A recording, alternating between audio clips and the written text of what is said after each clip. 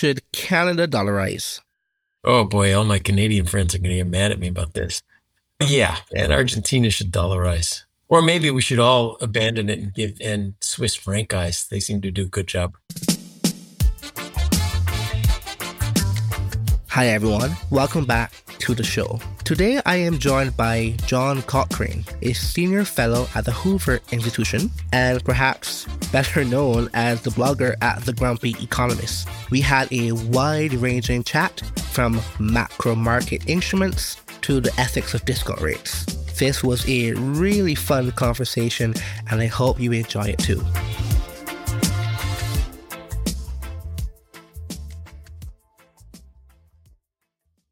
Hi, John. Thank you so much for joining me on the podcast today. Hi, it's great to be here. I'm going to start with finance. So it's never been obvious to me why the theoretical inflation target should not be 0%. It's normally 2%, but why not 0%? I like the idea of zero. In fact, I kind of like the idea of a price level target. And let me explain the difference. Even a 0% inflation target, the way our current central banks work, if you get 1 or 2% inflation by mistake, you just swallow that. Prices stay 1 or 2% permanently higher. Whereas I'd like to slowly bring them back to where they were. So the prices are always the same in the long run. We don't steadily shorten the yard or the meter every year to slightly advantaged tailors. Why should we steadily depreciate our standard of value euro? The common argument against that is that central banks like to have some higher inflation so that when a recession comes, they can lower interest rates. So the interest rate you get has to be compensation for inflation, say 2% plus a little bit more, real, another 1 or 2%. Standard interest rate would be about, 2% inflation, another 4% interest rates is the standard thing to do. So then they think this gives you room to lower interest rates to zero to stimulate an expansion, which is like the theory that it's good to wear shoes that are too tight all day long because it feels so good when you take them off in the evening.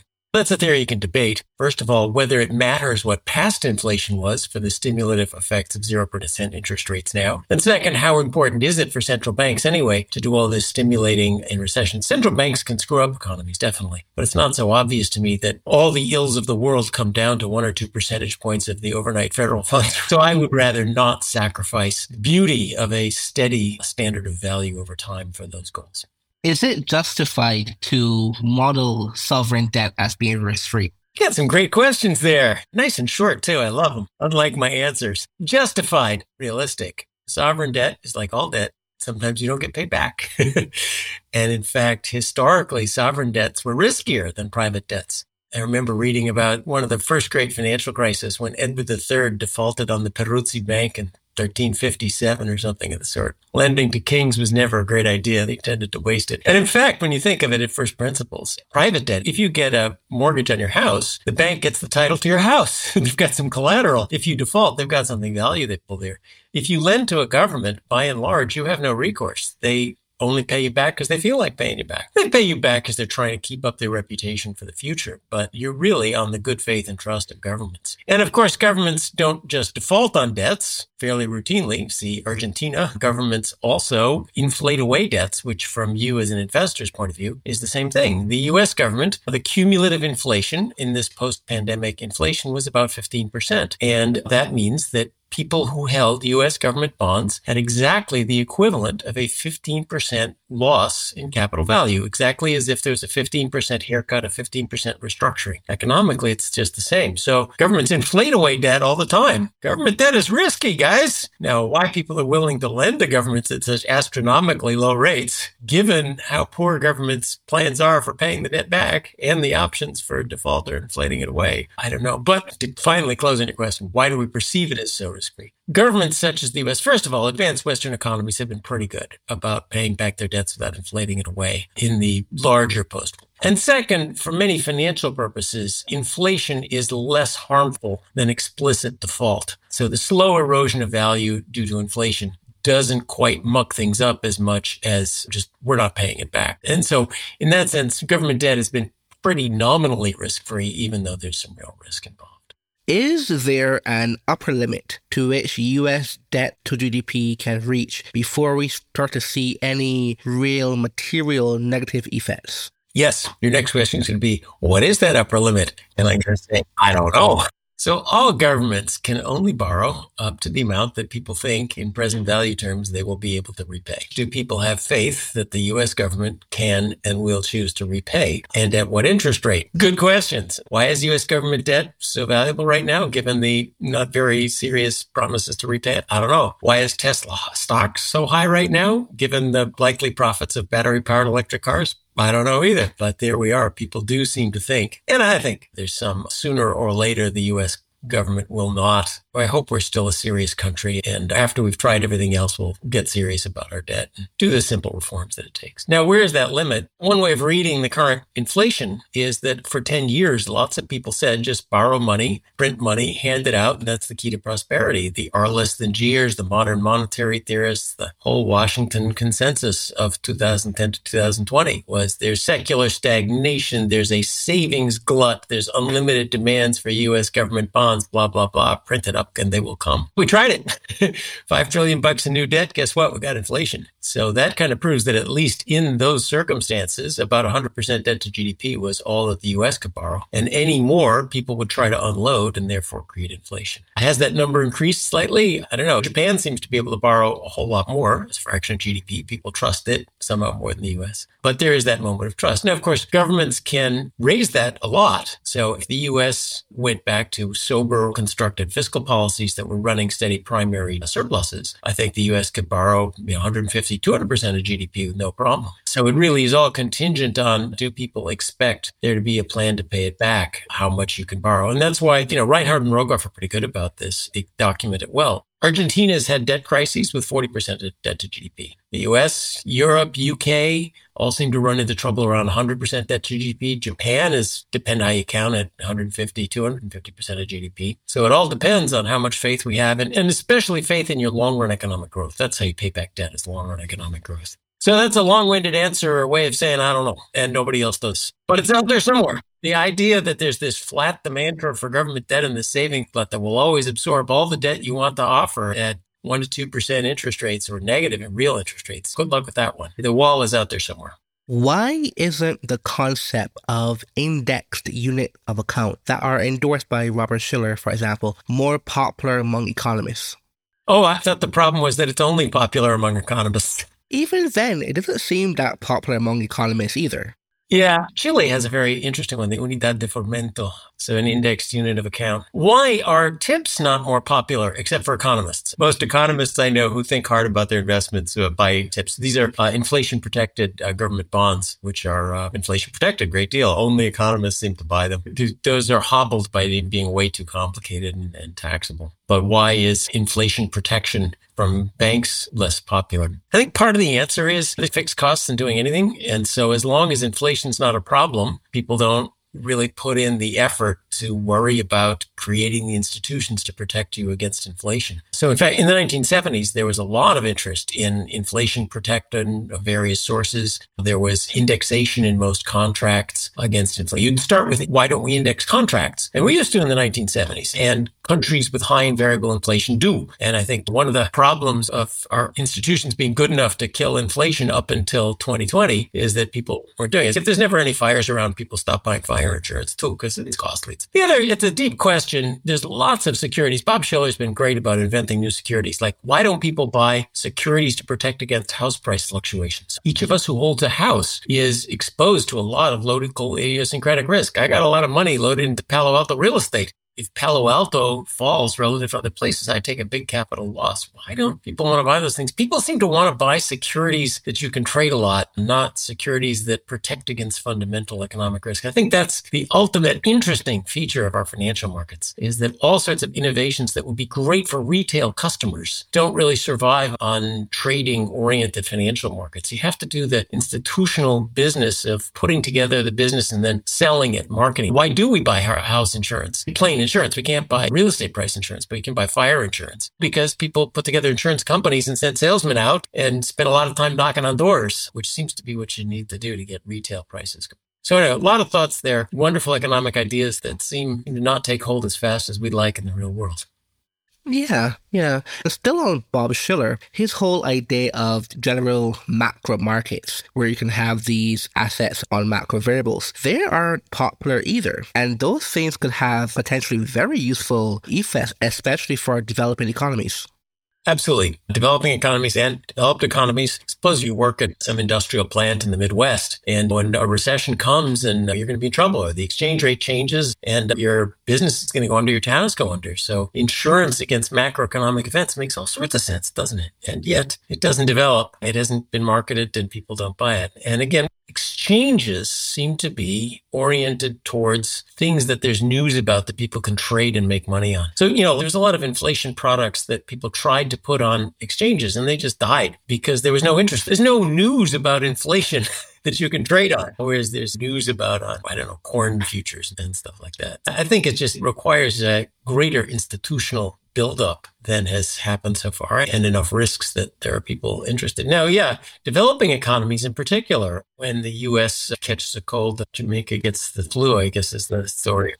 Similarly with Chile. And their countries, you would think, would protect them so they can protect themselves in commodity markets fairly easily. There's a lot less using financial products as insurance rather than using financial products to get rich or to trade at high frequency. And then economists view financial markets as giant insurance markets. And that seems to be underutilized. Even the ones we have seem to be underutilized.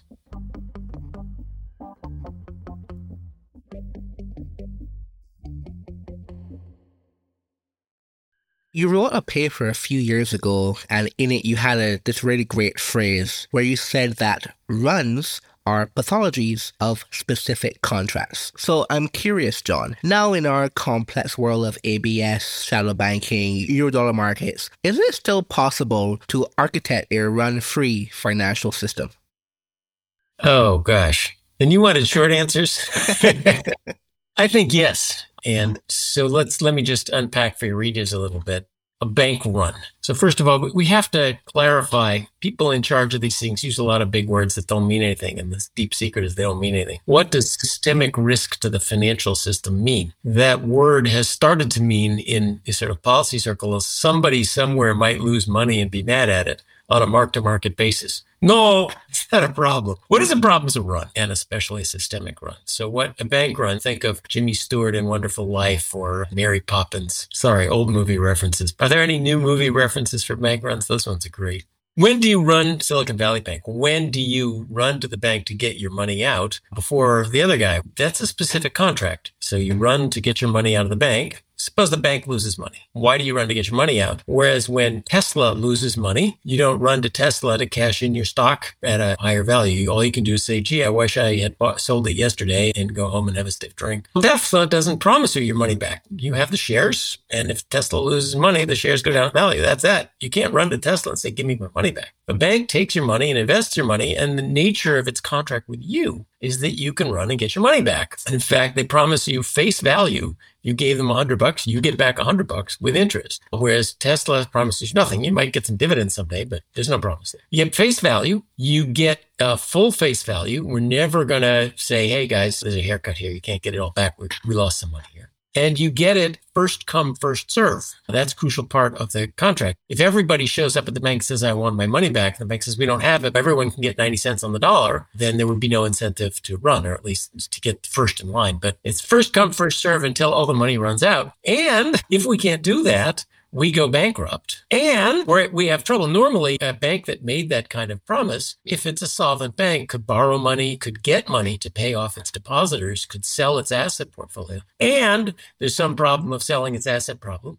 And a bank that is fundamentally solvent and can't get enough money to satisfy a run should be able to issue equity. It's a good deal. You get to buy up the Inc.'s asset. And there's some problem with getting equity. So all of a sudden, from bank runs, from financial crisis and contagion and so forth, being on around the corner. You see, there's a long list of things you need to get a bank run going. So I wanted to just explain this so your listeners who aren't deep into this stuff could get. Bank runs are a phenomenon not of risky assets in banks. Bank assets are very safe. A portfolio of bonds, a portfolio of loans is so much safer than spaceships to Mars. Yet where are the regulators? They're sitting at the bank assets, not at Tesla's assets. Why? Because banks are funded by this run-prone liability, this liability that has a catch to it that every now and then people run and can cause the bank to go bankrupt, to fail, even when it shouldn't, even when it is fundamentally solvent. So the secret to stopping financial crisis is to stop runs. And the way we go about it now is just silly when you think about it, although it follows patch on patch. Our government, when a run happens, says, don't worry, everybody, the government will give you the money. That works great to stop the run, doesn't it? But the government gives you the money, then leaves all sorts of perverse incentives around that take too much risk. So the government sends in, why do we have all those regulators looking at a diversified portfolio of loans and no regulators looking at spaceships to Mars? Because the government is guaranteeing the liabilities in order to stop the runs. And then time after time, the whole thing breaks down and gets worse and worse.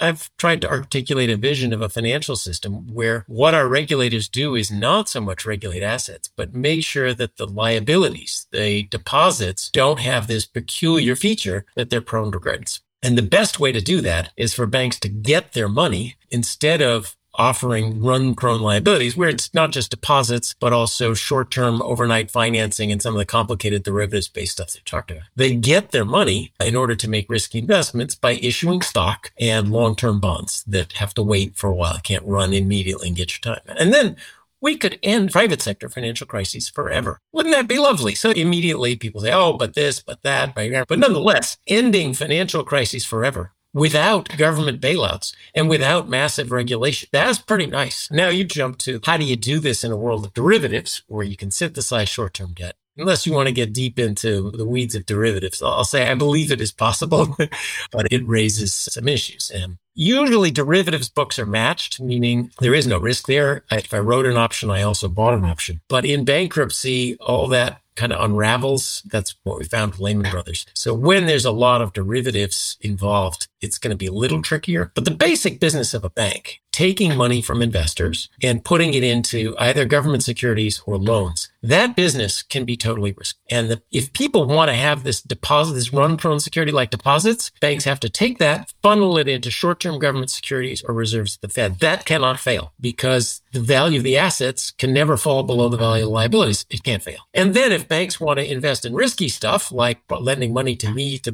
buy a house in Palo Alto, for that, they got to issue equity or long-term debt. And it's very easy to issue equity. Look at Tesla. Be my daily example. So maybe it might cost 1% or 2% more on your mortgage, but that's not the end of the world compared to stopping financial. So that vision, I think, does hold. And so I call it equity financed banking and narrow deposit taking. And we could have a great financial system that provides all sorts of easy payments systems open to people of lower incomes, all the lending you want to finance businesses, and no more financial crises. You just got to follow two rules. Risky loans, issue equity, finance the risky loans. Want to issue deposits, funnel them into reserves. So sorry for a long answer, but I thought the background might be useful. Does the euro-dollar market have a large effect on the transmission of interest rates in the U.S.? Oh, wow. I don't know. Why? How? Tell me a story and I'll tell you if I like it or not. Well, okay, so the Fed does not target money supply anymore. It targets the interest rate, but you have this large liquidity pool of US dollars outside the purview of US regulations and structurally outside Fed policy. It could weaken the ability for the Fed to structurally target the interest rate domestically. Yeah. So my first prejudices are always that markets are pretty well integrated. So yeah, in some sense, we are in a global market and there's a global demand for dollars. Now you can't suck dollars abroad without sucking goods to the US. So the one thing I learned about international trade is that the capital account and the current account always have to balance. When you talk about hot dollars running abroad, something has to come back on container ships. But that's part of the global integration of capital markets. So to the extent that there is this whole transmission mechanism that's one of those fancy words that central bankers like to use to pretend they know what they're doing about how does the overnight rate that the Fed offers on reserves, deposits banks hold at the Fed. How does that end up in your mortgage or the value of a long-term bond that a company issues to buy a factory? Or if you want to take a dollar-denominated loan on a European bank in London, that price there, and then the dollar versus other currencies, that's, I think, what we're talking about with the transmission mechanism. Then to first order, all overnight dollar loans are going to pay the same thing. And the Fed says what that is. And that will go through international markets the same way it goes through domestic markets. So I'm going blah, blah, blah here, but I don't see a real problem. But I do see you're exactly right that the Fed should think about this in terms of an internationally integrated capital market, at least for dollars, because so many dollars trade offshore.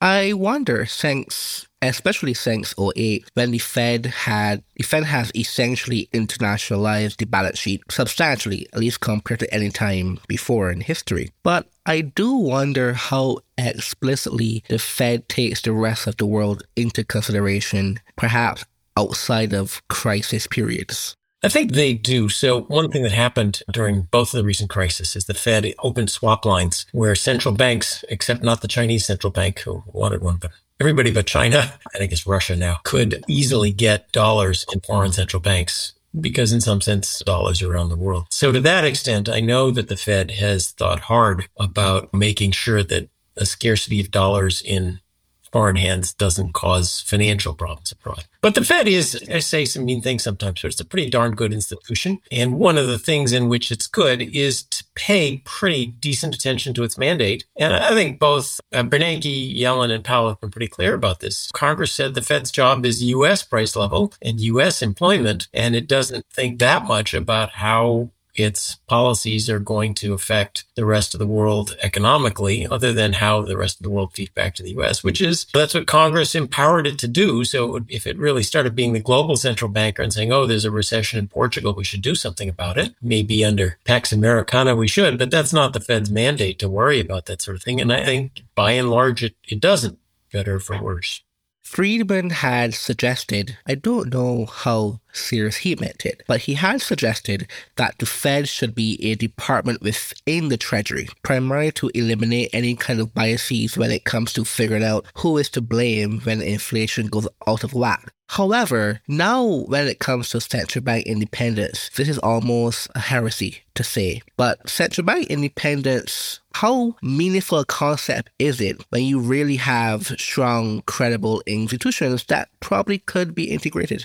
Oh, boy, that's a great question. So let me riff a little on central bank independence. Central bank independence is a great thing that we discovered. The main point of it is the central bank is a creature of the federal government. And central banks are set up by governments. They are subservient to governments. They are part of the government. So why independence? Governments, it's like Odysseus tying himself to the mast, or the Christmas club where you force yourself to save. Governments understand that they will be tempted in the short run to do things that aren't good in the long run. And that's why we write constitutions. Why is there a U.S. Constitution? Not just Congress shall pass any darn law it wants to pass. We knew we'd be tempted to do things that weren't good in the short run, so we constrain ourselves. So an independent central bank is a way of a government constraining itself not to boost the economy ahead of the next election, not to always inflate, to be able to issue debt and not inflate it away ex post when it's inconvenient to raise taxes to pay it back. So by creating this independent institution, you make it harder for yourself to do things that are later. So that's the argument for independent central banks, and it's a good one. Now that has to come with limited powers. If you want inflation, as central banks sometimes do, there's an easy way to do it.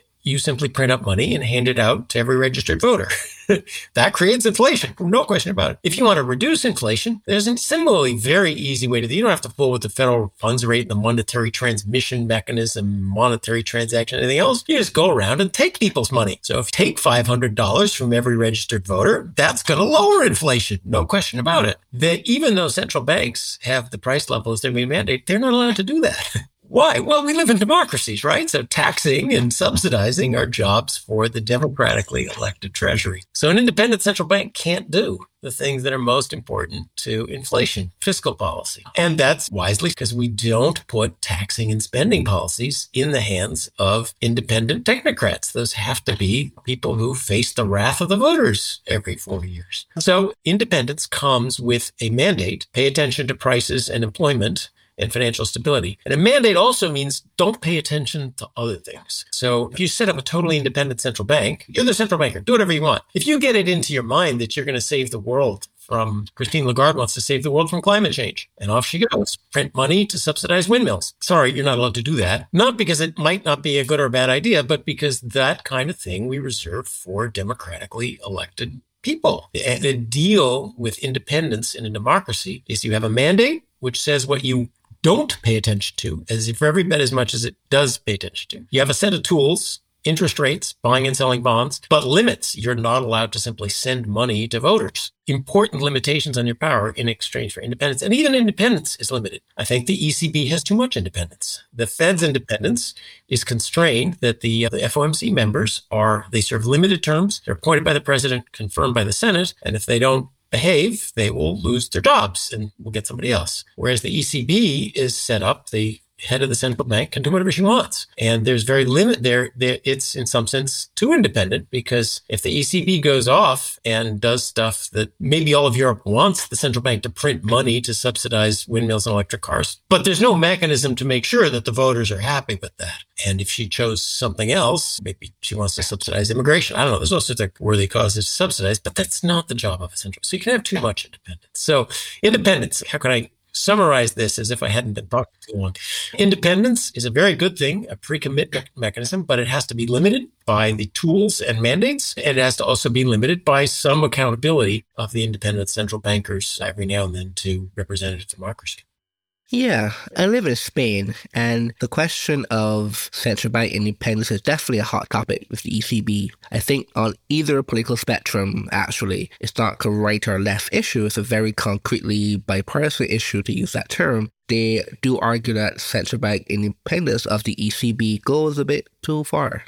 If I can plug, I'm almost finished writing a book with two other Europeans, Luis Garicano, who's from Spain, and Klaus Masse, who's in Europe, on the structure of the ECB. And it is interesting because, of course, the ECB is one of the few all-European Union institutions. There is no Congress. There is a European Parliament, but it's much, much weaker than the American Congress. It was set up as a very independent institution with a very limited mandate, which is worry only about price levels, do not worry about employment, only a price level mandate, and a very limited set of tools. And the ECB, through the various crises, now is buying a lot of sovereign debt as well as subsidizing climate policies. So it has a lot of Italian debt on its balance sheets and is therefore deeply involved in keeping Italy and used to be Spain afloat. And those are things that the ECB really wasn't set up to do. And in part because there isn't the kind of Europe-wide oversight that the U.S. Congress and presidential system imposes on the Federal Reserve.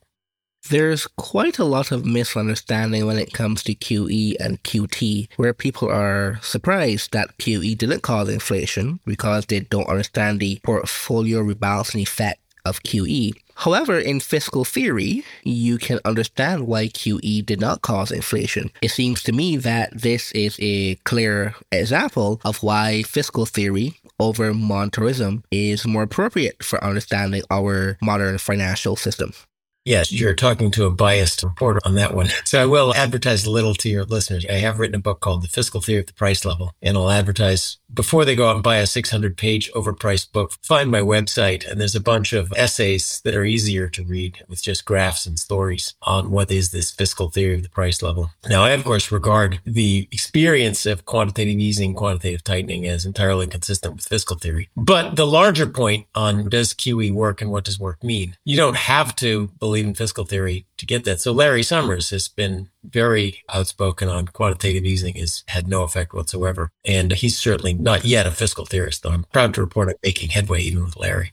So let me explain. What was this QE and QT that we talk about so much? The reserves, the amount of money banks held at the Federal Reserve used to be like 10 to 50 billion. And banks can exchange those reserves for cash freely. So reserves and cash are basically the same thing. In the 2010s, to stimulate the economy, interest rates were zero. Central banks couldn't lower interest rates anymore. So what did they do? Ben Bernanke called it helicopter money. Helicopter money, real helicopter money, is just dumping money from helicopters, which is both fiscal policy and monetary policy, because that's a transfer payment to individuals. What central banks did, the European Central Bank, the American Central Bank of England, Bank of Japan in huge quantities. What they did was they bought government bonds, and they also bought mortgage-backed securities guaranteed by the government. So they take in $3 to $5 trillion worth, a huge amount of money worth of government bonds, and issue in return interest-paying bank accounts at the Federal Reserve, which counts as money. So if you're an old-fashioned monetarist, you think the only thing that causes inflation is the quantity of money, you would honestly say, and they did, they wrote op-eds in the New York Times, the Wall Street Journal, this is going to lead to hyperinflation like Germany 1922. Because you take what used to be 10 billion, you raise it to 3 trillion. My goodness, the quantity of money explodes. What happened when they did this? When they announced it, interest rates went up and down a couple of basis points.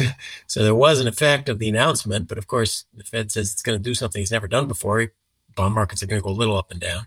But inflation stayed absolutely where it was. Absolutely no effect on inflation. It did allow central banks to say, look, we're doing something, which I think was the main point.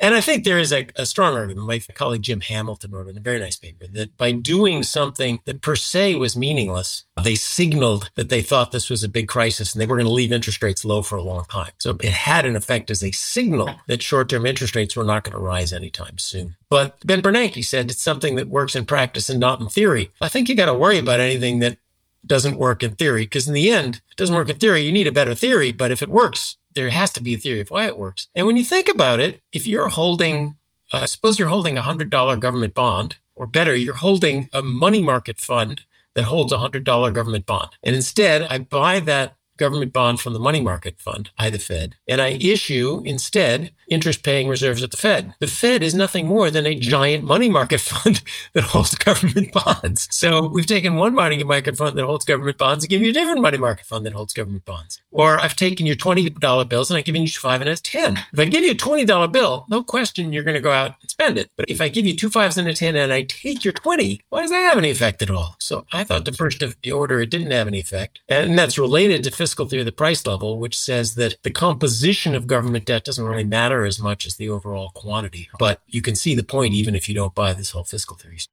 And just to stick on fiscal theory a bit, in previous interviews, you typically say that monetarism is 99% correct, but the 1% is where fiscal theory comes into adjust. But it doesn't seem like it's 99% correct, especially now in our world. We have a very different kind of financial system and a very different kind of Fed target. So it seems that fiscal theory is a lot more fit for purpose.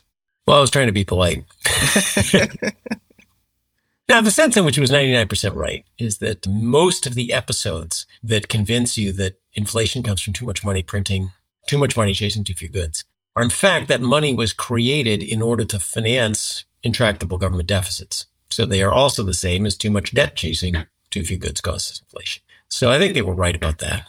And I think monetarism is the way to understand gold coins. So if you have an economy where the price level is the number of gold coins, that's really not a fiscal theory. It doesn't really apply.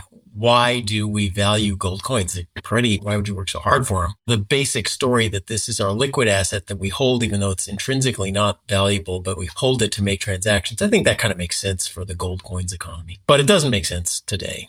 And yes, we have so many liquid assets. I would say the number one thing why it doesn't make sense today is our governments don't limit the money supply. So for the monetarist view that the money demand intersected with money supply is what determines the price level. And I mean just money supply. So the crucial difference is how much bank accounts you have as well as how many overnight reserves and cash you have. That's the crucial thing, not the total quantity of government debt. For that to work, the government has to limit its supply. If the government gives you as much money as you want in return for bonds, then MV equals PY. Milton Friedman's famous license plate he describes how PY determines M, not how M determines P and Y. And that's the world we live in. Our central banks target interest rates, and they give you all the money you want at those interest rates. MV still equals PY, but that's how PY determines M. Unless you control the money supply, that theory just doesn't work anymore. Plus, there's the problem. We have so many liquid assets. What's money? None of us has cash anymore. We're law-abiding citizens. Cash is mostly for illegal stuff. So a second problem is what's money? We're mostly just paying with credit cards, which is just an accounting system. But the deepest problem is when central banks don't limit the quantity of money, you can't use monetarist ideas.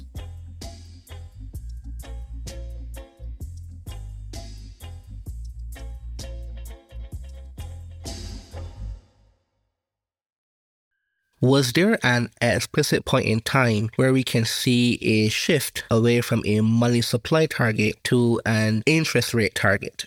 You would think that the gold standard, so the classical 19th century gold standard, how did it work? Governments issued currency that was backed by a promise to deliver gold. So you'd think, well, we're done. One gold coin equals $1. That's what determines the value of the dollar, right? In fact, the U.S. didn't have a central bank for the whole 19th century. So if you think central banks are, the whole economy will collapse without it, we didn't have one at all. We had the Treasury, and the Treasury issued these pieces of paper, and the piece of paper said, come to the Treasury and we'll give you a gold coin. And people did, and that's what determined the value of the dollar. But most other, like England, the Bank of England was fooling around with interest rates the whole time, even though they were on the gold standard. And you would think you don't need anything else. They were fooling around with interest rates. And what they were trying to do was to stabilize, especially international things. If there was an outflow of gold, they would raise the interest rate to kind of bring gold back in. So fooling around with interest rates has been going on forever at central banks. But it certainly is so what was the central bank doing? It was using restrictions on money in order to target interest rates. But except for a brief period in the early 1980s, they've really been focused on the level of interest rate as their measure of monetary tightening. And then, starting in the 1990s is when abroad, the Bank of New Zealand, I think, was one of the first. And of course, the ECB was set up, and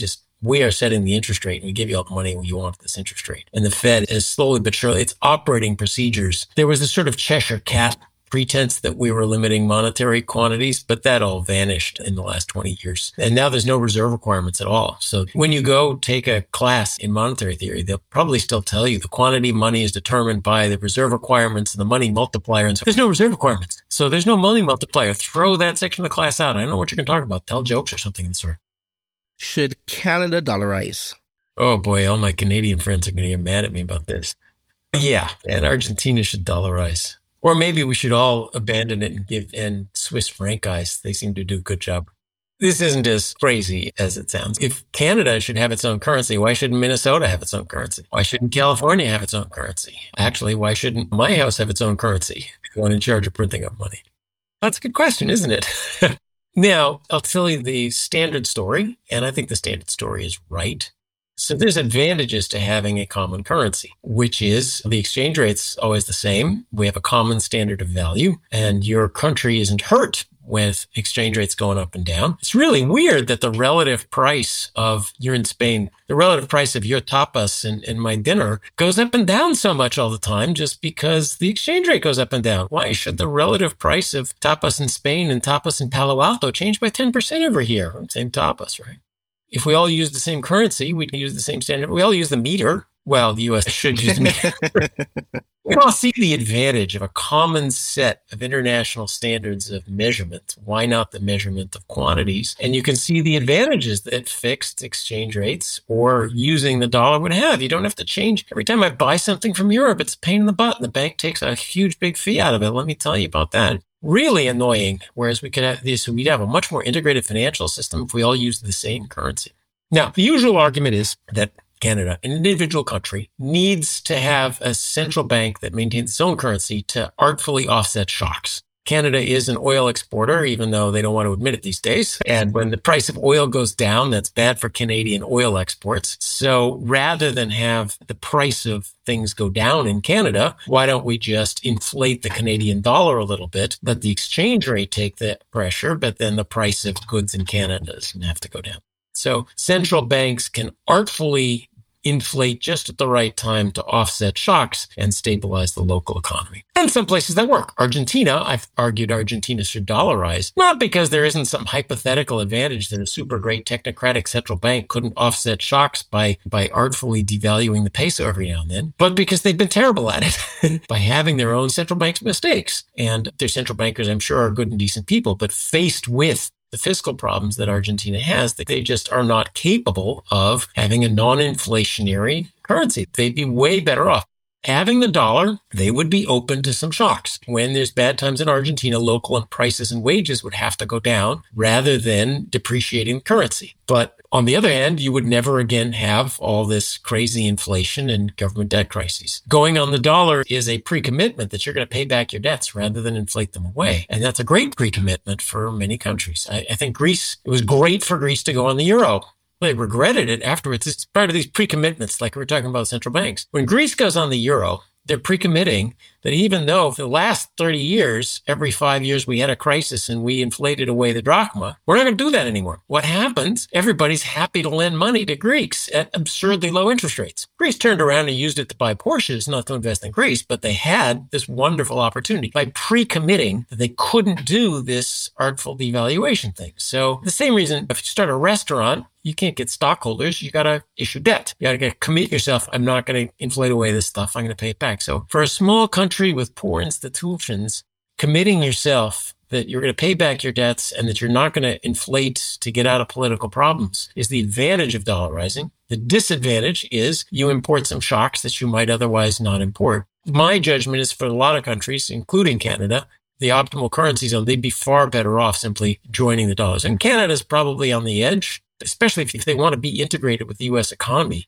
If they're integrated with the U.S. economy, then they're as integrated as California. And I don't think California should have its own currency, because let me tell you about inflation and depreciation that we'd be having in California if they did. In part, I also believe in a lot more international integration, much more free movement of people and goods, which expands the optimal currency zone. A long answer to a short question. I wanted to acknowledge some of this and some of that question, and just my judgment is that the technocratic competence of central banks is overstated and the advantages of having a common standard of value is understated. There's advantages and disadvantages on both sides. I lived in Panama for a few years, and it's all USD there. So the idea of having USD in Latin America is as obvious to me as anything else. And the same as the Caribbean. I'm from Barbados. The Caribbean has many small currencies, and they're all pretty bad. So if you just all use the USD, life would be a lot better for people who live there. I think so too. So, John, given your grounding in asset pricing theory, I wonder if your view on discount rates diverge materially from how philosophers theorize about intergenerational ethics, in the sense of how strong should our ethical obligations be to future persons. Oh, wow. So discount rates, what I observed is that the expected returns at markets varies over time. So this is about the prices people are willing to pay for assets. When prices are high, that doesn't typically mean that earnings are going to be high in the future. Typically means that the prices are going to come back down, meaning you're going to lose some money. But there's rational reasons for that. In the height of a boom, what else are you going to do? Expected returns are going to be low. In the depths of a recession, everybody's scared. They may understand it's a time of great opportunities, but they think, I just can't take the risks right now. The discount rate's point is that when you understand stock prices or bond yields, but it's easy to see with bond yields. If the price goes down, the yield goes up. So the interest rate varies over time. Stocks, when prices go down relative to dividends and earnings, that's largely reflects a better opportunity, but it's a better opportunity that people aren't taking because it's usually in the bottom of a recession. People are scared of risks, which tells you that recessions are times primarily of high aversion to risk rather than people suddenly being thrifty. So that's about market prices. You ask a deep question, which is ethicists don't like market prices. In the same way, behavioralists don't like market prices, and naggy paternalists around the world don't like market prices, and central bankers hate market prices, and accountants are very reluctant to mark things to market because they think they know better than markets. So do people actually know better than markets is a good question. Now, you ask the deepest, there's a lot of sort of distrust of markets because it's greedy capitalists and short-sighted behavioral. Of course, we're not behavioral. We at the Fed, we're not prone to any of these psychological problems, but little peasants out there are. Yes, the deepest one, which of course markets, that's an argument we can have because people are allowed to express their view. Future generations, of course, aren't allowed to express their view because they're not born yet and they don't get to buy and sell stuff. Now, we do it on their behalf. To some extent, future generations are represented. I'm mostly saving for my unborn great-grandchildren because my kids have enough money. So in that sense, are caring for them. privately if it's not distorted by estate taxes. It's weird. Your ethicists want us to care about the future generations, and then they want to tax us 50% once a year to stop doing the one thing we can do for future generations, which is to leave them some money. It sounds like they want to be in charge of our money to save it for the future generations. And I want to point out that economic growth is like the most important thing ever. And it's the last thing we ever talk about, the most important one there is. And if the economy grows on per capita terms 2% a year, within 100 years, our great-grandchildren will be 7 times better off than we are now. Do we really need to leave them more money? Once the AI and biotech comes along, they're going to be 7 times more productive. They're not going to get diseases that we get. They're going to live long and happy lives in a pollution-free, equitable society. And why should we leave them more money? That argument for social discount rate, I think, forgets about the magic of economic growth. And I think the one thing we could do for our children and grandchildren is not to lower the discount rate and invest, us not consume, and us not invest in stuff we need now. Most of Africa needs investment right now, but instead low productivity savings for our children. But what we should do for our children and grandchildren is ramp up economic growth. And if we could get our growth back from 2% to 4%, which it was back in the 20th century before, in my view, regulation and taxes turned us into cirrhosis. If Europe could start growing at all, Europe has stopped growing in about 2010, and it used to be growing fantastically per year. And of course, India, China still, Africa. There's parts of the world. In the US, it's about $60,000 a year GDP per capita. Europe's about $40,000. Europe's still substantially behind the US. So there's 20,000 there to catch up. India, I think, is around 5 to 10,000. China's 20,000. Sub-Saharan Africa is in the thousands. So them catching up, which means spectacular rates of growth to our standard of living, is like way more important than anything else. This argument, if people, here's the behavioral thing I like. There's this idea people just focus on one thing, ignoring the other things. So you say, oh, maybe we should be saving more because our children aren't represented in debt markets and they wouldn't like us. But the best thing we could do for our children is to keep Western civilization alive, to keep innovation and going, and to get economic growth going back again. Allow that to be spread to the parts of the world that desperately want it. That's the best thing we can do for our children. So yes, invest in good institutions that foster economic growth. That's what we should be doing for our great-grandchildren. John, thank you very much for coming on the podcast today. This was wonderful. You are well prepared and you ask great questions. Thank you.